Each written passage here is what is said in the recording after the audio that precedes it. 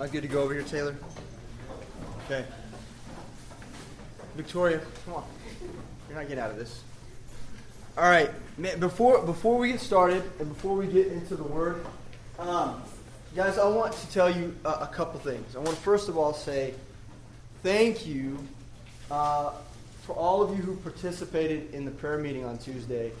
I didn't get to be there, but I just am so thankful for leaders who are willing to step up and share the Word and just be ready to go, right? Alvaro didn't find out, and Miles didn't find out they were saying anything. Uriah found out at the last minute. See, let me explain to you. Your pastor is forgetful. And so it was like early Tuesday morning. I was like, oh yeah, Kaya's supposed to be running the prayer meeting tonight. And I had enrollment conferences and all this stuff. And so I texted Uriah in kind of a panic. And man, I heard it went great. So thank you. Praise God for that. The other thing is FOI, guys. So Friends of International's ministry is a crucial ministry in Kaya. And everybody that participated in that last night, I got here late, but what I saw was a lot of people loving on a lot of other people and showing them that you're their friend. And in doing that, you are giving yourself the liberty and the opportunity to share the gospel of Jesus Christ. That's just what you're doing. And when we've been meeting, I've been having people over to my house, small groups. And if your small group hasn't been to my house yet, it's on the schedule. It's happening. It's going to happen. But I'm having small groups over to my house. And one of the things that we're talking about is finding ways to go fishing and finding ways and opportunities to minister to people and to share the gospel of Jesus Christ when a lot of times we feel like we've exhausted the pond that we've been fishing in. Have you ever had that feeling? Like I've witnessed to everybody in my office twice now. And I've shared the gospel with everybody in class, and I haven't had a response. And so no one's asking for you to abandon that work, but what we're asking is to do the work of an evangelist means to go and find a fishing hole where the fish are biting. And FOI is that pond. And some of you guys are looking around like, well, I don't really know where to invest to share the gospel. FOI is that place. Yeah, so don't twiddle your fingers around and wonder FOI is a place where you can invest and people are ready to hear the gospel. And so everybody that was involved with the dance party last night, thank you. I applaud you. You did a great job.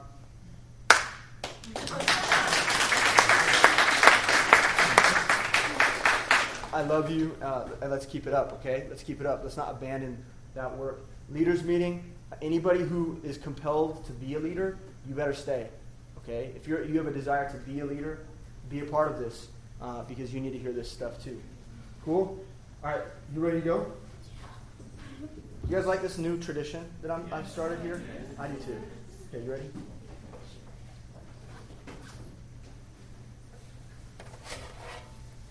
So I'm going to read the passage from Romans 5, verse 1 through 11.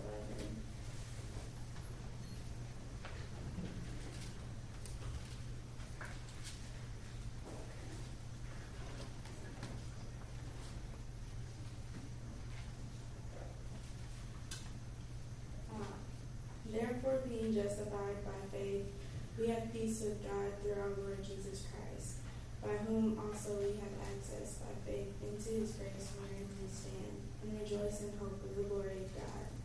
And not only so, but we glory in tribulation also, knowing that tribulation worketh patience, and patience experience, and experience hope.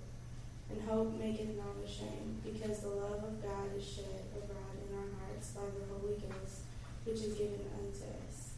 For when we were yet without strength, in due time Christ died for the ungodly. And scarcely for a righteous man will one die. Yet peradventure, for a good man, some would even dare to die. But God commended his love toward us, in that, while we were yet sinners, Christ died for us. Much more than being now justified by his blood, we shall be saved from wrath through him. For if, when we were enemies, we were reconciled to God by the death of his Son, much more, being reconciled, we shall be saved by his life. And not only so, but we also joy in God through our Lord Jesus Christ, by whom we have now received the atonement. Amen. Pray for us.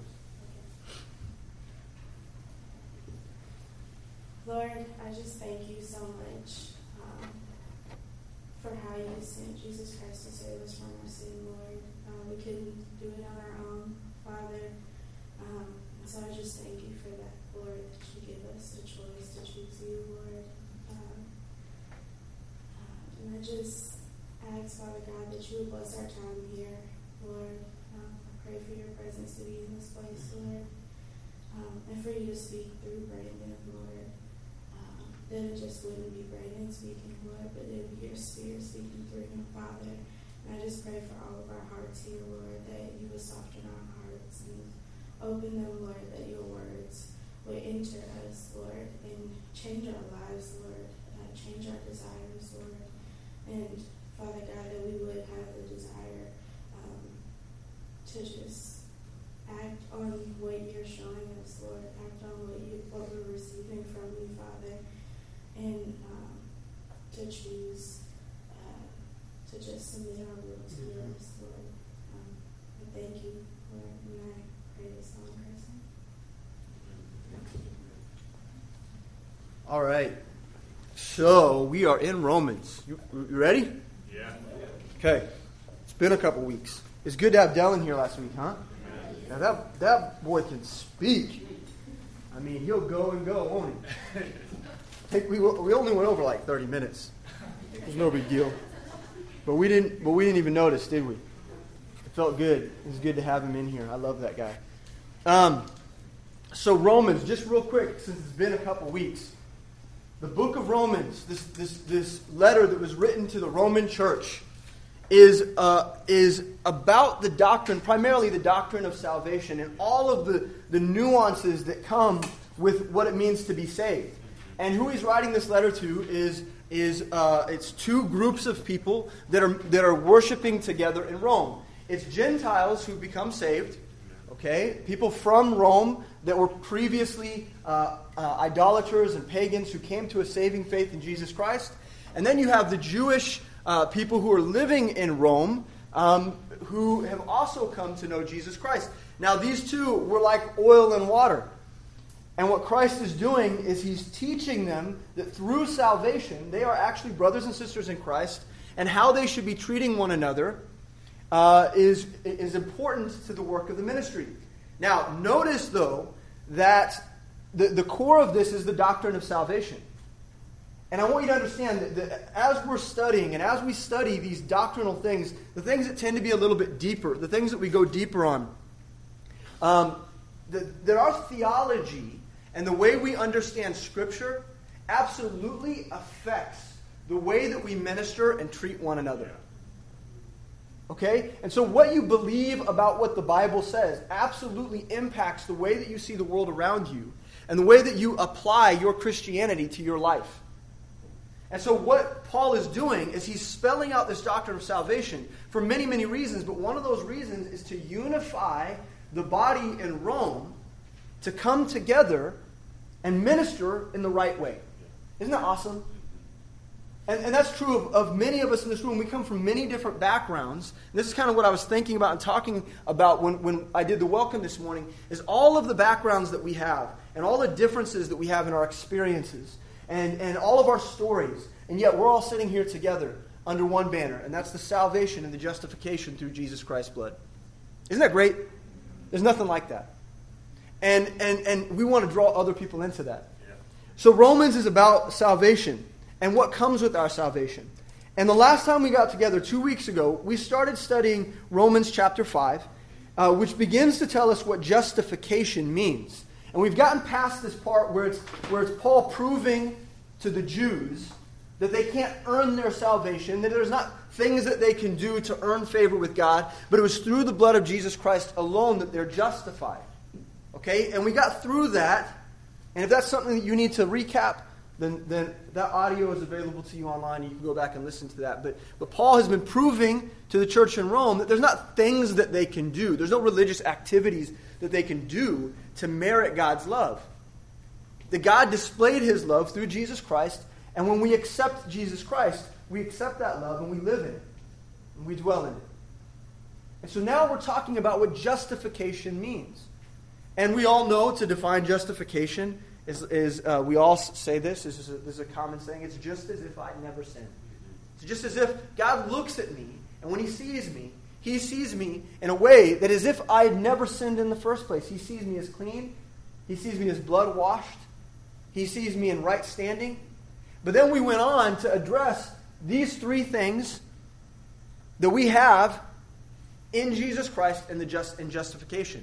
Okay, and I see you guys are scrambling to write all this stuff down. Okay, you can get this down if you like. The most important thing is the verse references. Okay, now let's walk through this real quick. In verse 1, Paul says, therefore, being justified by faith, we have peace with God through our Lord Jesus Christ. And what this means is that we're not just justified in the sight of God. That when he sees us, we don't just look clean before him. But all of the baggage of our past life has been fixed, has been mended. And when we were in a wrong relationship with God, when we were enemies with God, he's made peace with us through Jesus Christ. Okay? And because of that, we're accepted in him. Okay? And then that leads us to the next point. The justification also means that we have access to God. And that because we're justified and because of how he sees us and because we have peace with him, now we can enter into his court and we can have relationship and intimacy with God himself. We have access to God because of justification. Amen. Verse 2 says, by whom also we have access by faith into this grace, wherein we stand and rejoice in hope of the glory of God.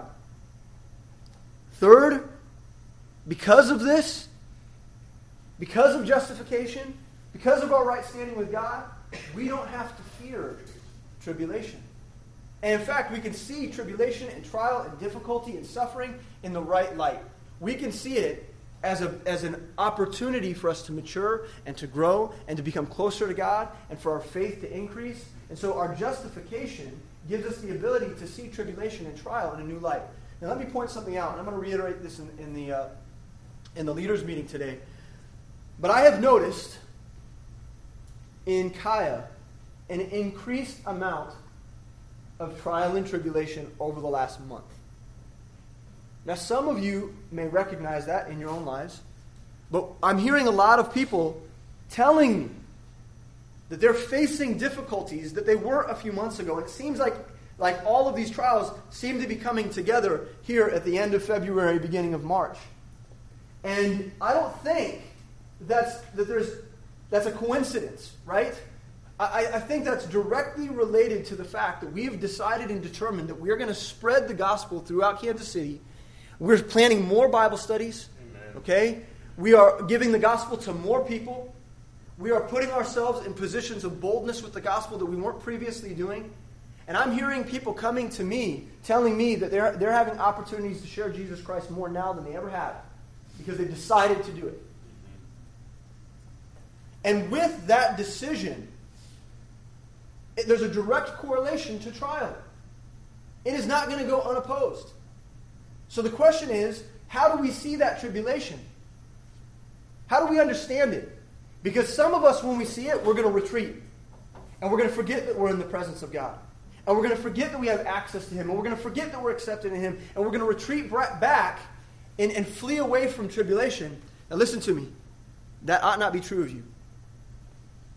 Okay? The mature believer, when trial comes their way and things get difficult, they lean in. And having the right perspective of tribulation is crucial for that. Now today we're going to talk about the value and the importance of having security in our justification. That's what today's message is about.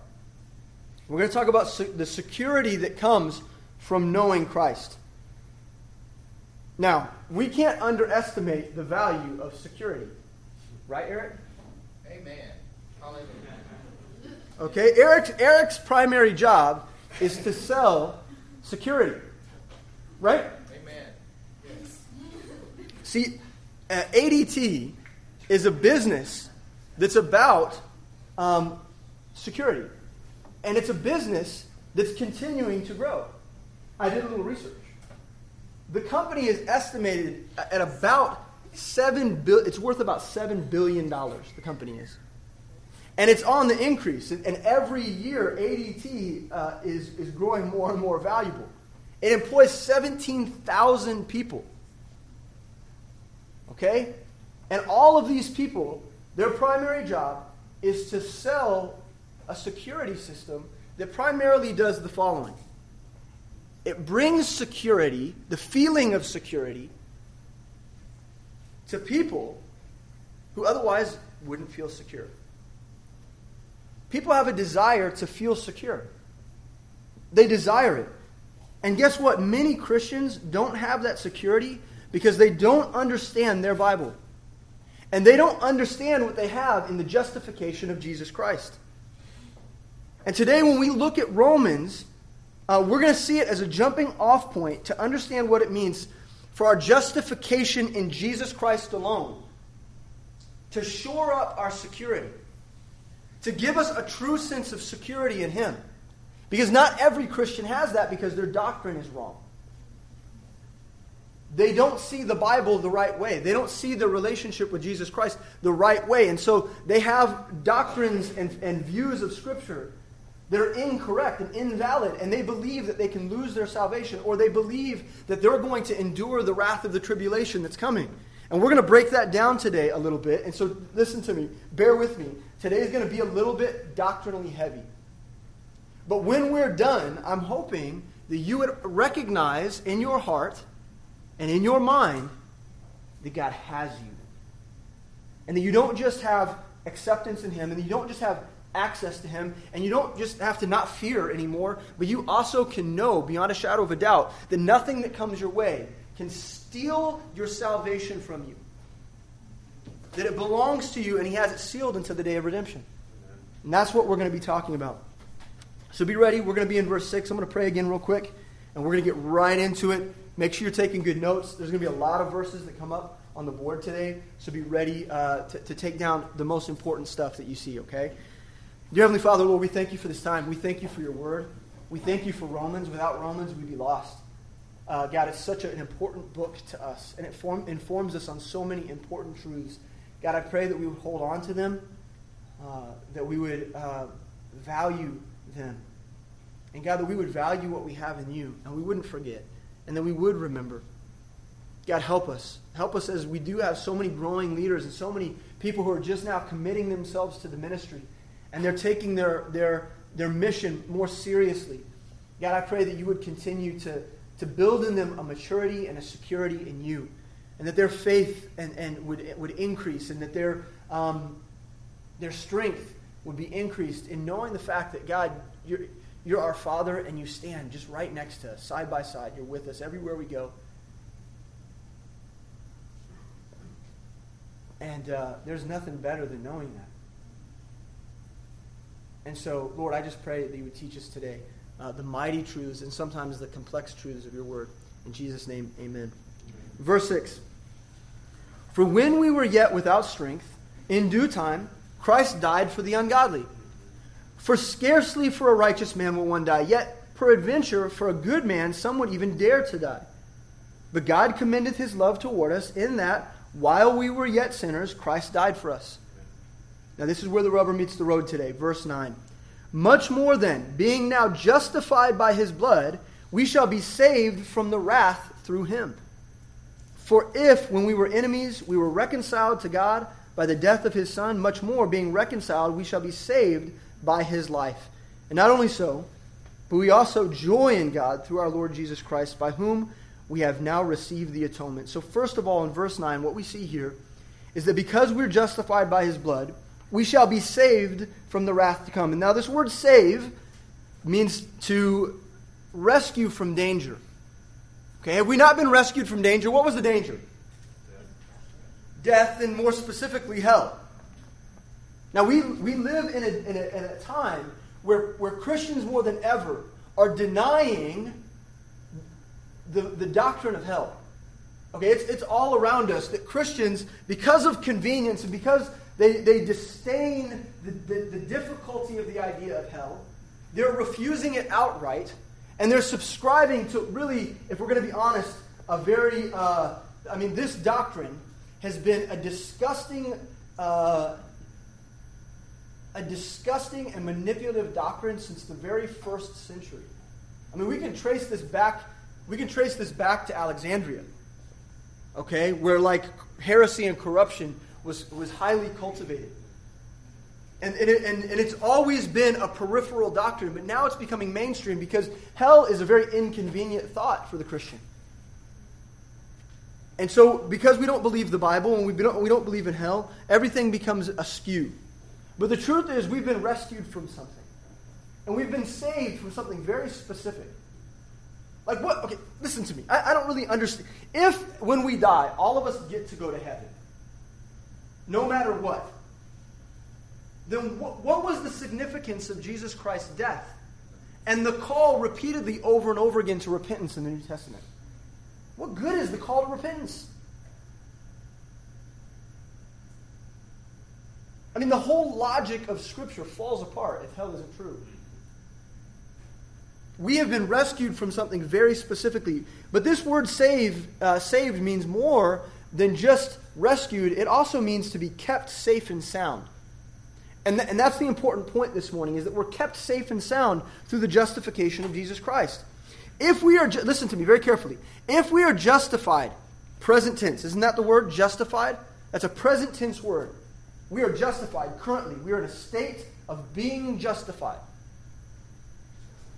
Is that justification that we have now not sufficient to keep us safe moving forward in real time for the remainder of our life? Is that justification not valuable tomorrow? Is that justification, is it valid 4 years from now? Is that justification valid when we've sinned? Or when our faith is wavered? Is that justification still valid? And it's an important question. Do we remain saved? Now let's look carefully here at the next part. It says, we shall be saved from wrath through him. We shall be saved. Shall is a future tense word, isn't it? So while justified is present tense, shall is a future tense word, meaning that because we're justified by his blood, we shall have salvation moving forward. It's a future tense. It refers to what is coming. Now, what does it say that's coming? What does it say? Wrath is coming. So before we can get too much into this, let's talk about wrath. What is wrath in the Bible? The Bible talks about wrath a lot. In fact, it refers to this day of wrath that's coming over and over again. We can see it in the Old Testament, and we can see it in the New Testament, this day of wrath that's coming. Okay, you ready to put your doctrinal boots on? Tie them up tight. Okay, you got your ankle support? Okay, good, because I don't want you... Yeah. Okay. Zephaniah, chapter 1. Zephaniah is a book that's dedicated to the day of the Lord. Or the day of wrath. Okay, this day of wrath. If you've ever read it, you recognize immediately of its prophetic significance. Okay? That it's telling about something that's to come. Something in the future. And it tells a specific story about how Yahweh will judge the nation of Israel and then deliver a remnant into the eternal rest and a celebration with him. Okay?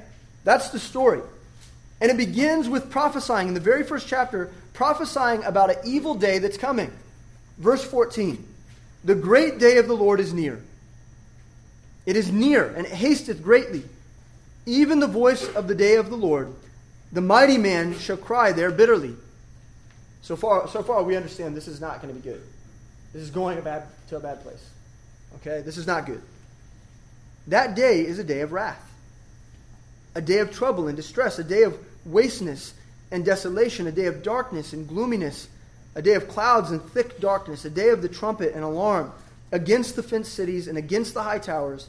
And I will bring distress upon men, that they shall walk like blind men, because they have sinned against the Lord, and their blood shall be poured out as dust, and their flesh as the dung.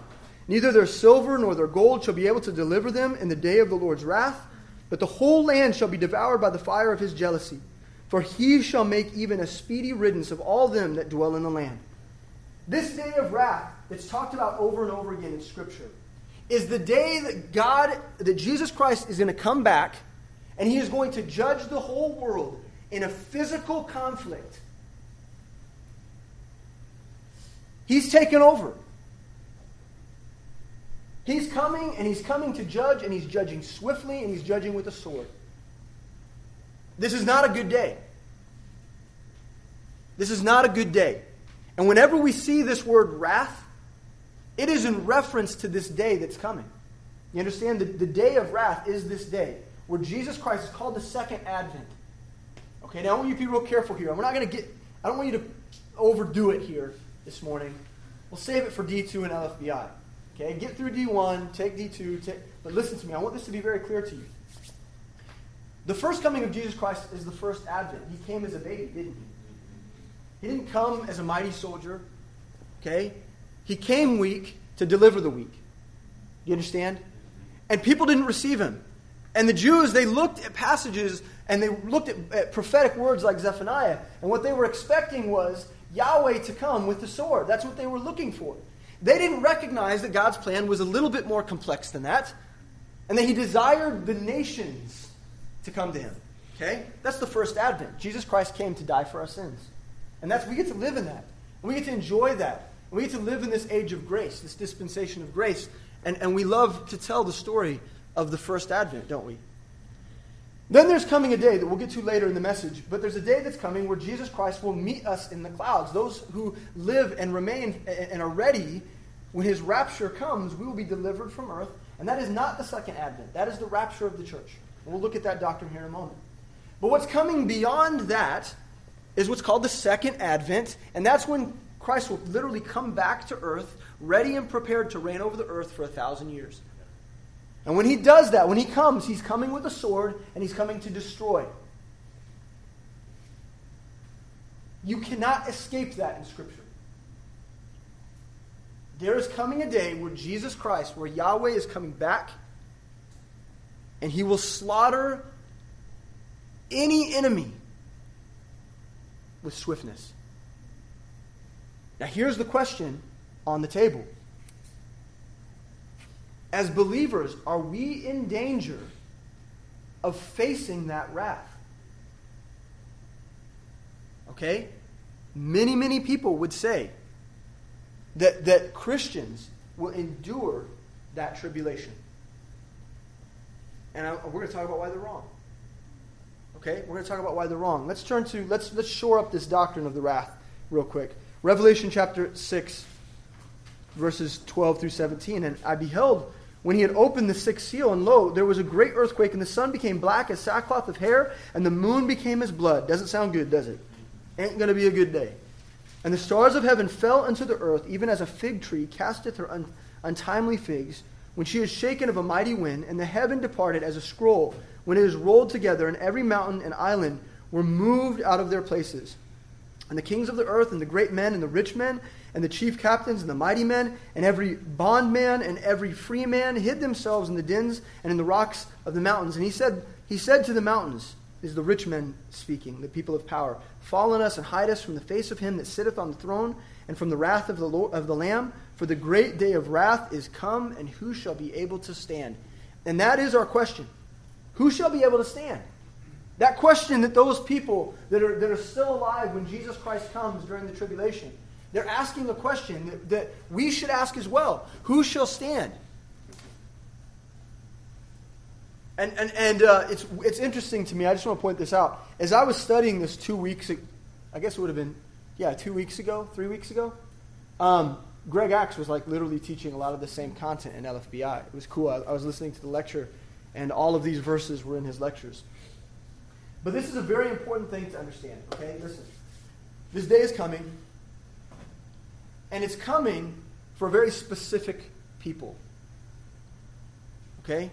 It's coming for the wicked. And if you're justified, you're not wicked.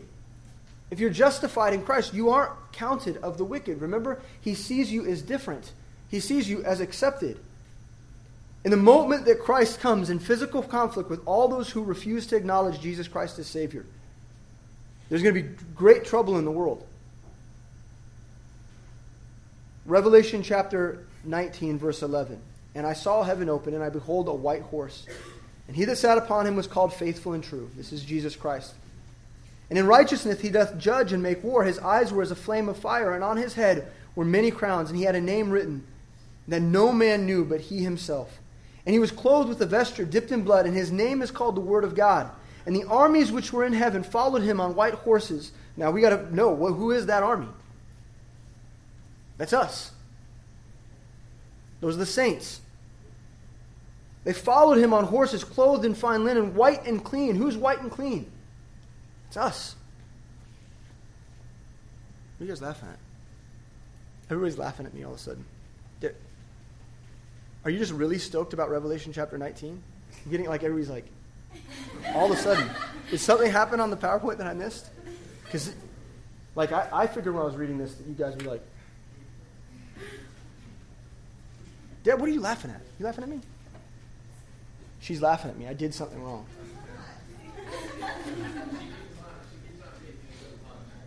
Oh, okay. She wants to come preach this. This is like Deb's favorite verse in the Bible, I think. Is it? Yeah. I think I knew that about you.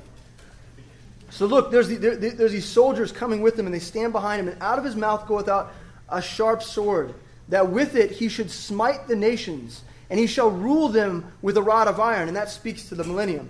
And he treadeth the winepress of the fierceness and wrath of Almighty God.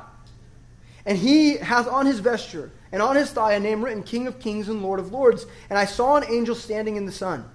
And he cried with a loud voice, saying to all the fowls that fly in the midst of heaven, Come and gather yourselves together unto the supper of the great God, that ye may eat the flesh of kings, and the flesh of captains, and the flesh of mighty men. Remember those names from the previous passage? And the flesh of horses, and of them that sat on them, and the flesh of all men doth free and bond, both small and great. And I saw the beast, and the kings of the earth, and their armies gathered together to make war against him that sat on the horse, and against his army. And the beast was taken, and with him the false prophet that wrought miracles before him, with which he deceived them that had received the mark of the beast, and them that worshipped his image. These both were cast alive into the lake of fire, burning with brimstone. And the remnant were slain with the sword of him that sat upon the horse, which sword proceeded out of his mouth. And all the fowls were filled with their flesh. This day of judgment is reserved for the proud and the high-minded and those who refuse Jesus Christ as their Lord and Savior. And they will receive a great delusion. And they will face in battle Jesus Christ. And that's who these people are. Now listen, we don't endure this. We don't endure this. If we look back at Revelation 6, verse 17, it says, For the great day of his wrath is come, and who shall be able to stand? No one. No one. Unless you're the one that's riding on the horse right behind him. See, this is an issue of God's wrath. This issue of God's wrath is crucial for our understanding, because the question that Paul seeks to address for the church in Rome is this: does our justification have an expiration date? Are we susceptible to the same wrath that God promises for the lost? And Paul's answer in Romans is quite simply no, because we are saved from wrath through Jesus. So here's our key point. You ready? Key point number 1. Our salvation is not contingent on our personal preservation. It is the Holy Spirit's job to preserve our salvation. He does that. He does that. So in Romans chapter 5, we hear Paul say that the Christians who are justified now will be saved from the wrath that is to come. That's a promise. Which means between now and then, you cannot lose your salvation.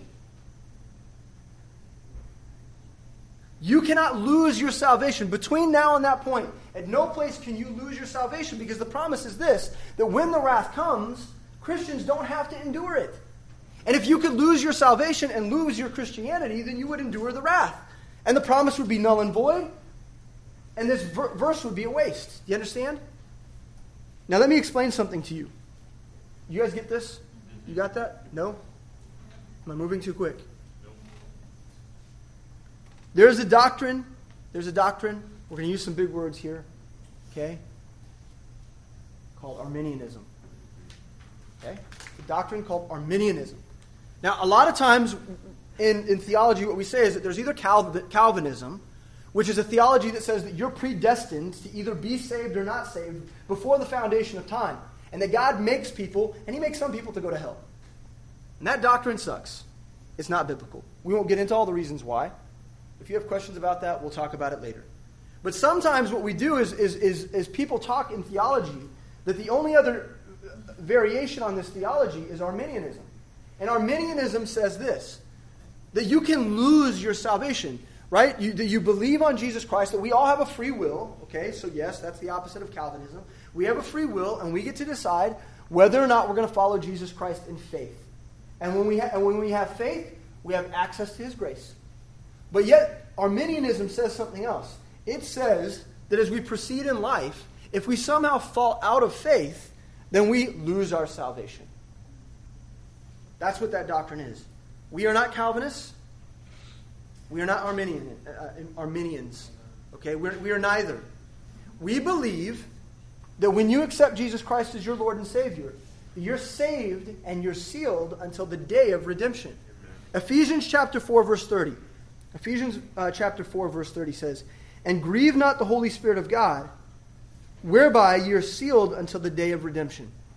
And this first verse says two really important things. Okay, is the verse up there? Okay, good. It's up. Okay, everything's here. You're the man. I forgot that slide was there. Gabe, keep it up, brother. Gabe is in training. Well done. Okay, Ephesians chapter 4, verse 30 says two important things. The first part of the verse commands us not to grieve the Spirit. And the context is sin. And so what this is saying, that you have the ability to sin and still be saved. You're going to sin. You're going to mess up.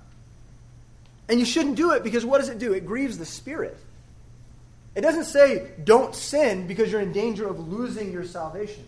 It doesn't say that if you slip up, that you're going to lose the justification that Christ gave you, that acceptance. You're going to lose that.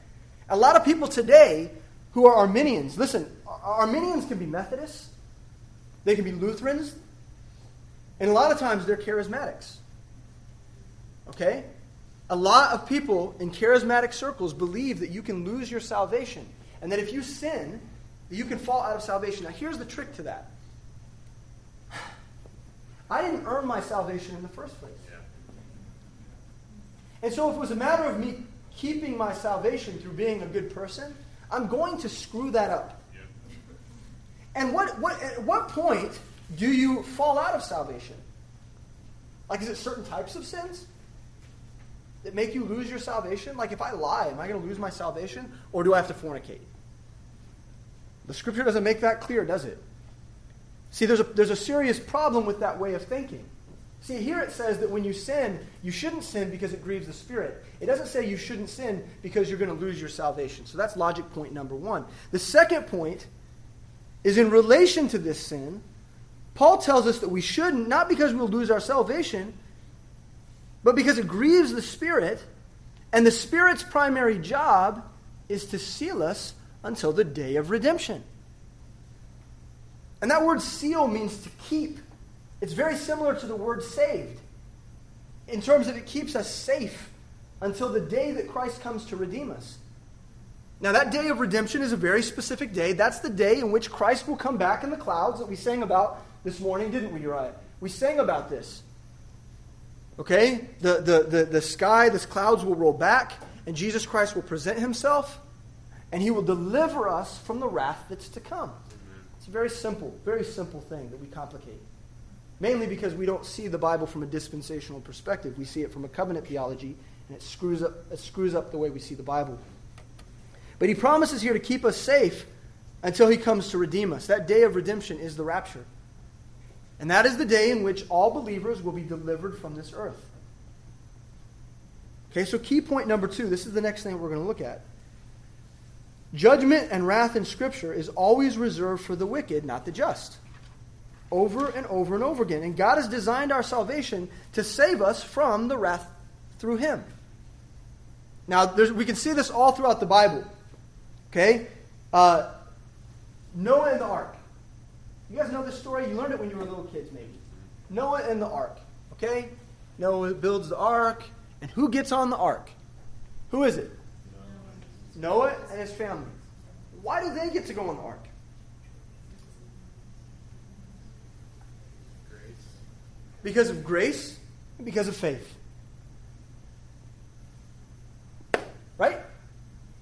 So because of Noah's belief, he builds a boat, okay, that's going to house him and his family to deliver them from what? The day of wrath, where God judges the whole world. He preserves those of faith. He preserves those of his grace. And he preserves those who are justified. We can see this again in the Passover, can't we? Right? In the Passover, the same thing happens. God shows the nation of Israel that if they have faith enough to put the blood around the doorway, that he will deliver them from the wrath that's coming. And so they have faith in him, and he delivers them. And they don't endure his wrath. We can see this over and over again. We see it in Nineveh, in the story of Jonah, and telling the Ninevites, look, in 40 days, you're going to be destroyed. Wrath. Wrath is coming. Did they endure that wrath in the story of Jonah? No, they were delivered. Why? Because they were justified. Because of faith. They repented of their sin. And it wasn't until that faith generation passed away, if you read the next book, Nahum, God's wrath does come. And he destroys Nineveh. But it isn't, check it out, listen, it doesn't happen in the lifetime of those of faith. You know why? Because he doesn't make people of faith, those who are justified, endure his wrath. This is principled for us over and over and over again in Scripture, and yet so many people are blind to it. Romans chapter 5 verse 10 says, for if, when we were enemies, remember we were enemies,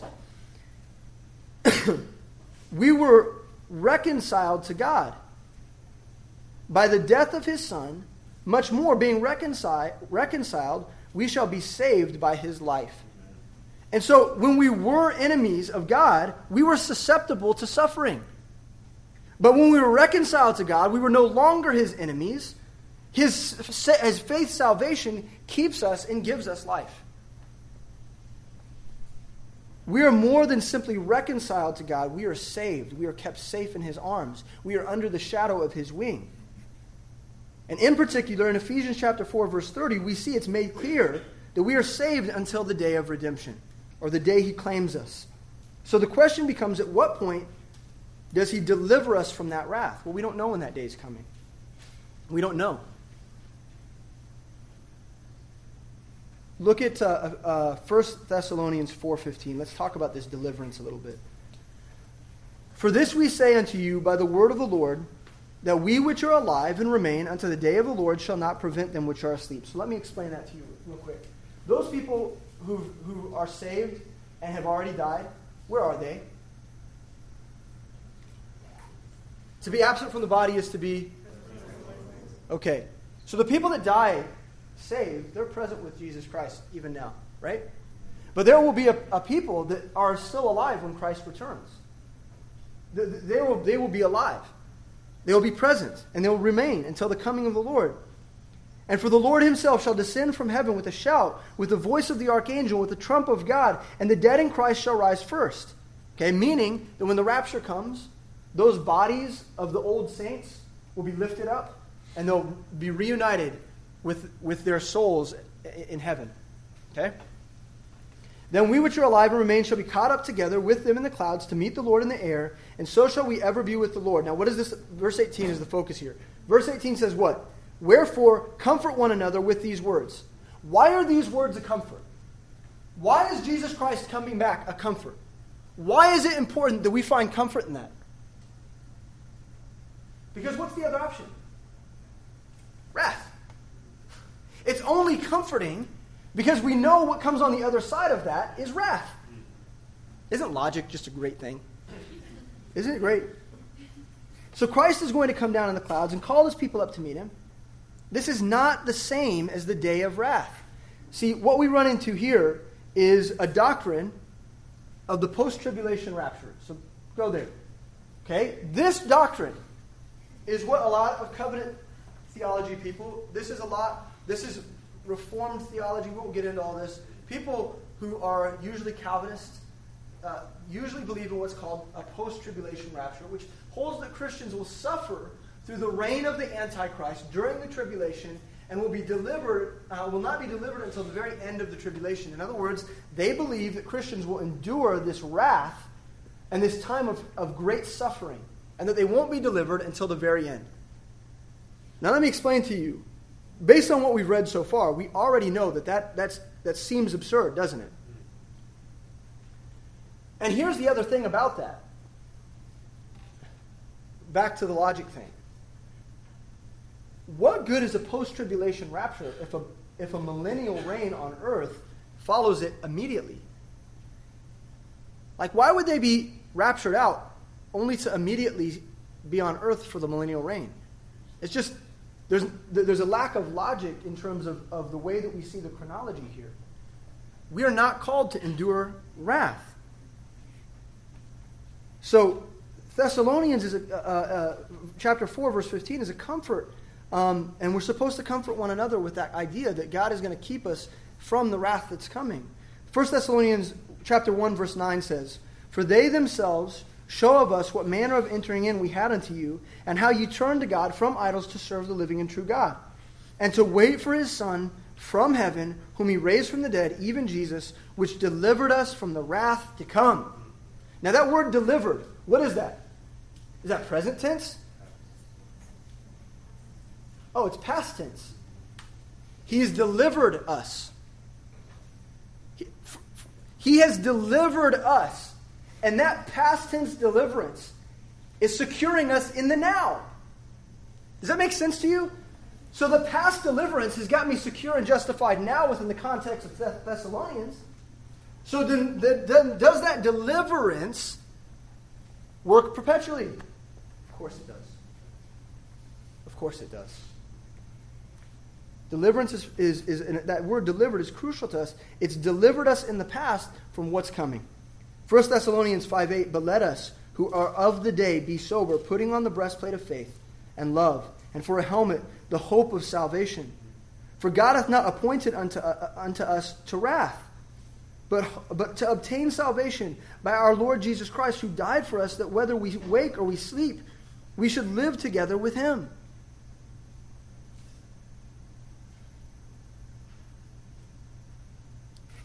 Okay, we got a little bit of time. Listen, the hope of salvation. Why do we need hope in salvation? Because hope is an interesting thing. Faith is about hope in the evidence that we have, right? We recognize that from Hebrews, right? Hope is something is a state of being that informs how we see the future, isn't it? The hope of salvation is the idea. Like, what good is the hope of salvation if you believe that tomorrow you could potentially lose it? Right? And that hope of salvation is important because a day of wrath is coming, and he's not appointed us for that. So why are we talking about this? Why have I camped out here? Well, first of all, heresy is so prevalent in the world today. And so many Christians have been misled. And I have a great desire that you guys be teachers of truth. Amen.